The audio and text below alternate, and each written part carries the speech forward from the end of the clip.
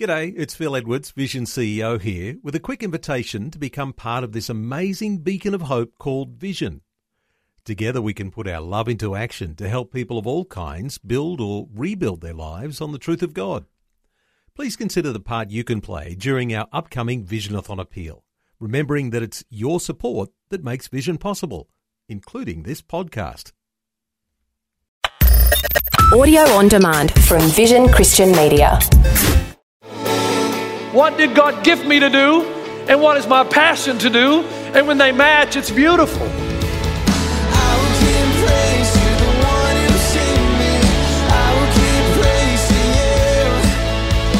Hello and welcome to Today with Jeff Vines. Today we continue the gospel in your work. By following our passions and using our God-given gifts, we can serve God and others in our workplaces and communities.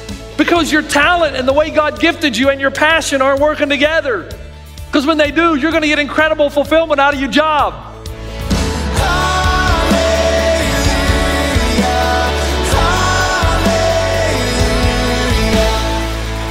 This is Today with Jeff Vines, and we continue the gospel in your work. So your work, you're tied to it. It's your significance and identity. And by having the job and being successful, you've convinced yourself that you exist, that you matter, that you're important. Now, listen carefully. Both of these attitudes about your work will kill you. Both of them will kill you ultimately. The first attitude is a lack of trust. I can't trust God to provide and take care of me. So I got to go and work for this master, this ball and chain, so I can get the money. Work is an awful curse. I don't really want to do it, but I have to have the money to do the things I want to do. And it'll never be enough for you, ever. And you'll always be afraid that God won't provide. The second attitude, I can't really trust God to fill this void that I have of insignificance. You're going to work yourself to death trying to prove to the world and to yourself that you matter. And when you think that you've got all the cars and boats and houses, then you'll look around and say, they got to notice me now. They've got to honor me and respect me and value me. And now I can honor and value and respect myself. Both of these attitudes will destroy you. The first one because you're going to be filled with constant worry and anxiety that you have enough. And the second one because burnout will eventually get you. You can't keep those hours. You can't keep working like that and you will die. Oh, eventually you will die. Stress, heart attack. Do you know that Berkeley has had some interesting students over its history, haven't they? Anybody remember this guy, Andrew Martinez? That's the only photo I could find on Google where he was wearing clothes, because Andrew Martinez believed that you should not have to wear clothes and attended Berkeley class for 4 years with no clothes. It's the only university you could get away with that. He said it was his right not to wear clothes. Now, he got arrested in the public arena when he strayed off campus a few times and basically ended up in an insane asylum and took his own life. But I read a story recently of a student who went berserk at Berkeley and stood up in class and began running around, true story, and saying, they're getting ahead of me. They're getting ahead of me. I'm falling behind. I'm falling behind. He's losing it. Because it's not only important for him to be successful, he has to be the most successful. And they're reading in the library, so they're gaining more knowledge. They're working out in the gym. They're getting stronger. And he literally lost his mind because his identity was tied to being the best at everything. You know anybody like that? So first, you have to transform your view of work. It's not a curse, it's your calling. And second, you got to transform your view of the aim of your work. It's not about self-fulfillment, but the stewardship of the gifts God has given you. And if you get those two things down, it's not a curse, it's a calling. I'm to use my gifts to glorify God. Then most of the problems you have at the workplace will dissipate. This is why the Bible says, serve wholeheartedly as if you were serving the Lord, not people. Why? Because work is a calling. What does that mean? It means that God has given you certain talents and abilities that match the purpose for which you came into the world. The Bible says in Jeremiah 1:5, before you were born, God knew you. He set you apart. He gave you talents and gifts and abilities before you even came into the world, while you were in your mother's womb. Psalm 139 says, now stay with me, for you created my inmost being, you knit me together in my mother's womb. I praise you, for I'm fearfully and wonderfully made. Two awesome Hebrew words. Wonderfully made means that there are intricate detail in you. You know, your temperament, your personality, the way you respond to things, God put that in your mother's womb. And When you operate in the talents and the giftings that God has given you, guess what? People are going to stand back and they're going to be in awe. That's what fearfully refers to our word awesome. You're going to be awesome, and people are going to want to be like you. God has put things in your, look, all right, cut to the chase. Every single one of you in this room has a passion in you that started very young. But too many of you, because you couldn't figure out every detail of how that could happen, gave up on it and settled for cash. And you did something else, and it's killing you. Because your talent and the way God gifted you and your passion aren't working together. Because when they do, you're going to get incredible fulfillment out of your job. It's a lack of trust. Because here's what work is really about. What did God gift me to do?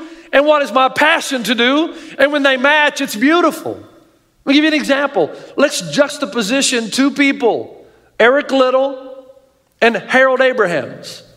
They're both working for the prize. It's in the movie Chariots of Fire. They're both stretching and straining and working hard.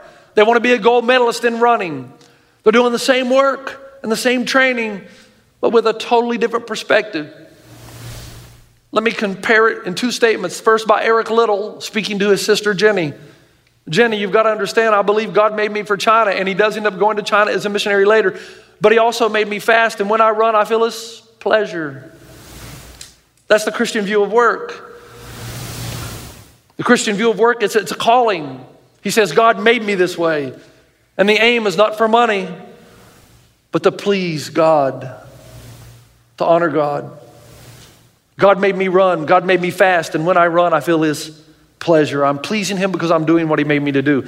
Now contrast that with Harold Abraham's statement where he says, I have never known contentment. I'm forever in pursuit and I don't even know what I'm chasing. This is Today with Jeff Vines, and we're hearing about having a godly attitude and approach to work life in The Gospel in Your Work. Let's continue with Pastor Jeff. All right, time for the rubber hit the road. Everybody in the room answer a very personal question. In your work right now, what is the language of your heart? Are you this way? Man, I love doing what I do. Yeah, it has ups and downs, and it has different, but I love it because I know God gifted me, and there's an energy and a passion that's unexplainable, and I'm beginning to discover how God wired me and how he gifted me, and I know now how what I do is making a significant contribution to the world. And when I work, I feel his pleasure. Is that you? Or are you more, this job stinks. I'd like to kill my boss, but I'm a Christian, so I can't. I wonder if I can do it and get forgiveness. I'm working like a dog, and I don't even know what I'm working for, and there's no joy or contentment in this. Which one are you closer to? You may not fit perfectly in either one, but which one are you closer to? Because if you're like Harold Abrahams, you got to ask, am I working for the money? Have I sold my soul for a bowl of soup? Am I in this for money? And am I burning myself out because I'm trying to define myself by my work? Now here's my gut. Oh man, stay with me. Here's my gut. That most of you in the room, the problem is this. Your passion and your giftings don't correspond well in the job that you're working. You sold your soul for some cash. I'm going to do this because I like the money. But you hate it. And you weren't gifted. And it's not your passion. Your passion and giftings. That's when you get somebody like a Johannes Gutenberg, who was a German blacksmith, goldsmith, printer, and a publisher. He believed that reading should not be merely for the elite, that everybody should have access to reading materials, especially the Bible, so he invented the printing press. His gifting, printer and publisher. His holy discontent, everybody should have access to reading. So here's what I want to do. Here's how I'm going to finish. Listen, please. Every one of you fit in these four. You do. Just know I'm saving the best for last, for you in your 20s. Number one, you hate your job. What would God say to you? Here's what he would say. Serve wholeheartedly as if you were serving the Lord, not people. He would say, let your light shine before men. Pray and ask God why he's placed you there. Make the most out of every opportunity. Speak to me, God would say, and I will open your eyes to the contribution you can make for my kingdom right where you are. And then he would say to you, Luke 16:10, Whoever can be trusted with very little can also be trusted with much. And whoever is dishonest with very little will also be dishonest with very much. It's a cause and effect. God says, be faithful where you are, and maybe I'll promote you. How would it be possible for a slave to get through a day when he knows he's working to pay off somebody else's debt in the first century? And the only way you could do that would be by saying, I'm not working for this master, I'm working for the master. And I'm going to use my gifts to the best of my ability as if I were doing this very job for God himself. Now, you do realize this is how you change a city. This is how we change the valley, your attitude at work. I mean, man, if you're at work and you're complaining and moaning and plotting with others how to assassinate your boss, and you're gossiping about Carol across the room or Johanna on the other side of the room or the account, whatever, you do realize this is not going to do anything but affirm people's convictions that Christ followers are no different. Do you realize this is an agent? Your job is an agent for change. David Aikman, the former Beijing bureau chief for Time magazine, reports that Public Security Bureau in China monitors foreign presence across Chinese campuses, and that they're well aware that there are Americans in China teaching English whose real motivation is to share the good news of the gospel. So the Bureau knows that there are Christ followers who volunteer to go and teach English in China, and they do it for the purpose of, on the side, preaching the gospel to those who would hear. But David Aikman says the Chinese government's torn. They're not sure what to do, and here's why. The quality of these Christian teachers is exceptional. They behave well. They don't get drunk. They don't flirt with the local girls. They don't have romantic relationship with other foreigners. They are diligent and they don't complain. And Chinese leaders know that the top 15 countries ranked on the Respected Prosperity Index all possess a Christian heritage. So their bottom line is productivity in the economy, and they know that Christians are the best ones to bring over. Jesus would say to you, let your light shine, be a distinction. Make the company better because of your presence, thus glorifying your God who is in heaven. Number two, second kind of person. You love your job, and in fact, you are your job. What would God say to you? He would say, serve wholeheartedly, as if you were serving the Lord, not people. But be careful that your work doesn't define you. Be careful that your work has not become your idol. That your work is what you trust and serve and obey. Be careful that you don't fulfill a legitimate need by illegitimate means. Don't let your job destroy your relationship with your wife and your kids and your family and everybody around you. Now, I know what you're thinking. I do. You're thinking, Pastor Jeff, no offense, but have you ever had a real job?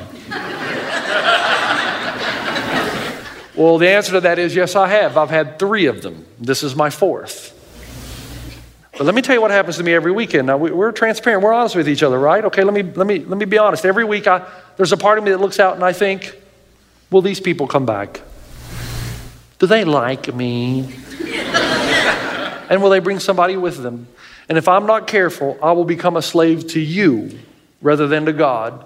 And then my preaching will become shallow, and I will tell you what you want to hear because we will be a numbers-driven culture. And I'm thinking, my goodness, if we're just about numbers, let's just get free beer at the door. We'll get all kinds of people in here. All because of the insecurity of the pastor. Be careful that your job doesn't define you.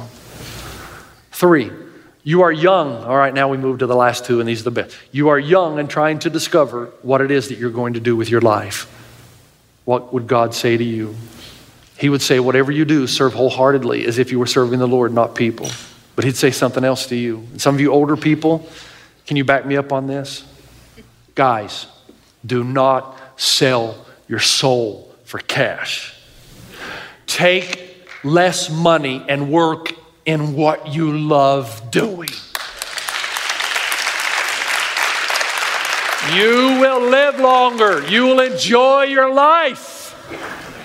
Don't do it for the cash, man. Do it because friends around you have told you this is how you're gifted and you got this passion. You can't even imagine not doing it. Do you know what's happened to so many people in this room? That God wrote a great story into their lives. There's a great passion. They had it when they were young. And they said, I'm going to do this. I'm going to do this. I'm going to do this. But their mind started thinking, yeah, but it's not practical because I have to do this, I have to do that. And you tried to figure it all out rather than trusting that God would provide you power and wisdom along the way. And you got scared. and you settled, and now your life stinks. You guys in your 20s, don't do it. Pray that God would show you the way. And if you're working in your area of gifting and passion, then man, when you run, you will feel His pleasure. Now be careful here, because Michael Green writes a book about the sacred-secular divide, and he says there's no separation between secular and religious when it comes to your work. And it's pastor, plumber, Christian cashier, deacon, dentist are not mutually exclusive, because all jobs are Christian depending on how one's calling is worked out in the marketplace. In other words, if you work at Trader Joe's, if that's what you love doing, you're contributing to God's world. You're helping people flourish by selling them good food.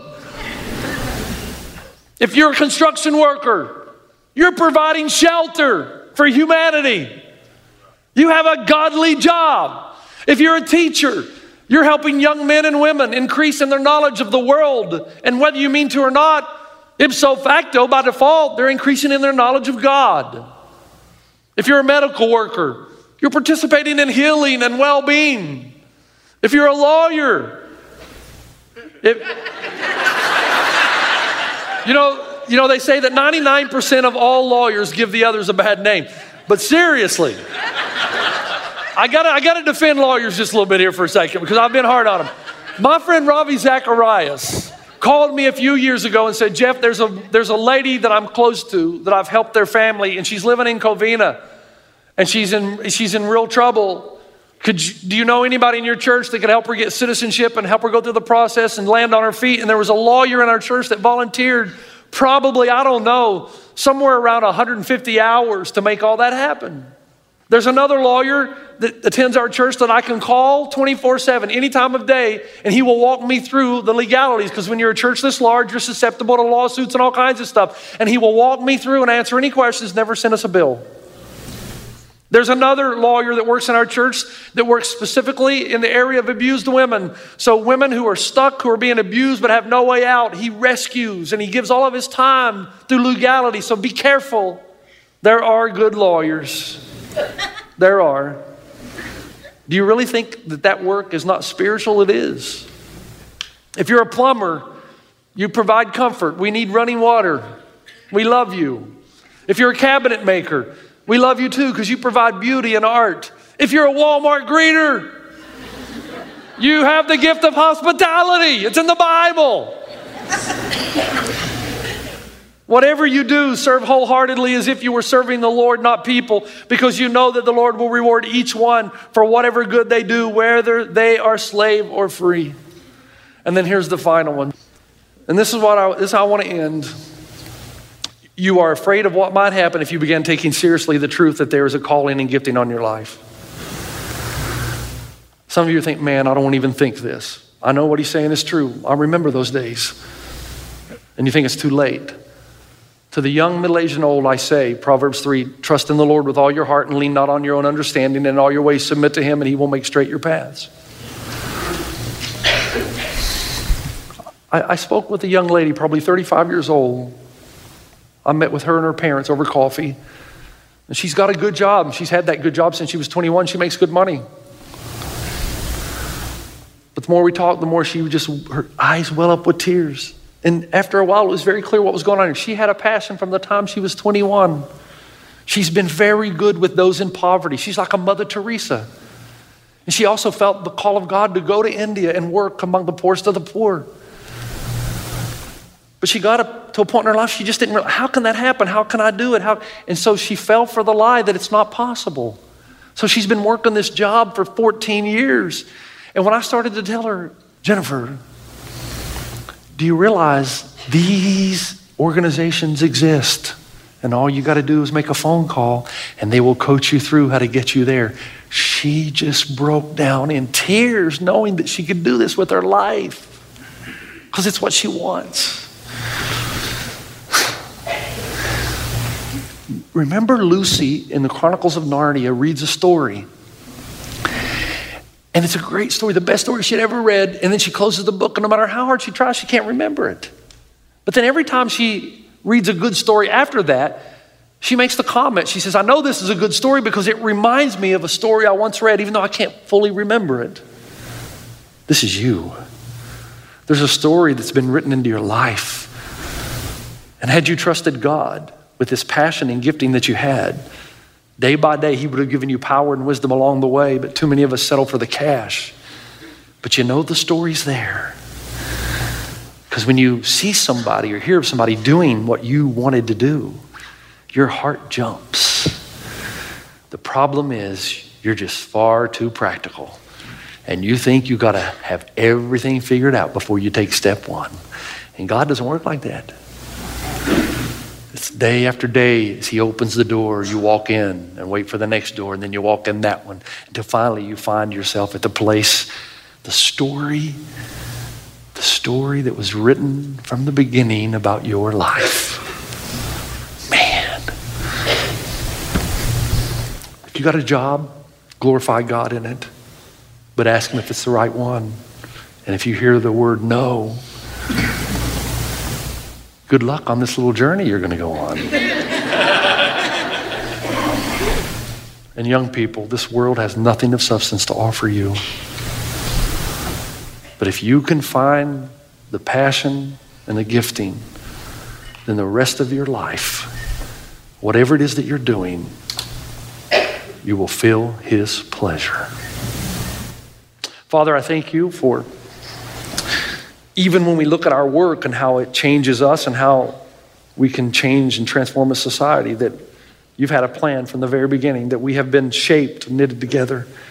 I thank you for those who are indeed working in their gifting and how they would have just been assured just now, I didn't take more money to do something else. I've been doing what I've wanted to do all my life, and God has provided.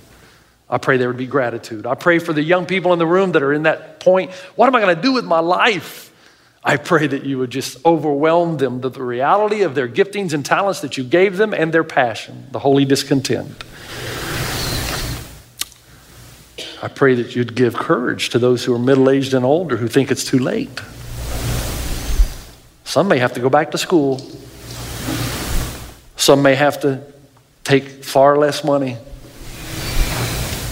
and go into some kind of training. I pray that you'd give us the courage to trust you, that on the other side of that is running to feel your pleasure. My prayer is for everyone, that we would serve you and serve you well in this community. In Christ's name, amen.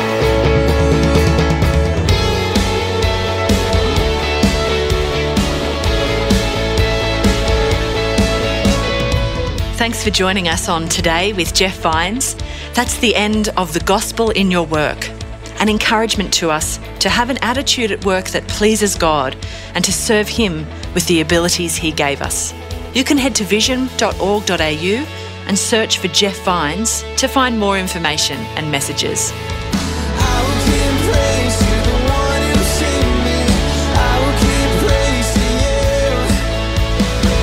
Today with Jeff Vines, just another way Vision is connecting faith to your life.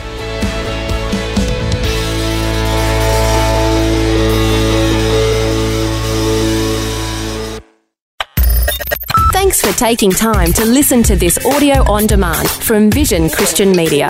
To find out more about us, go to vision.org.au.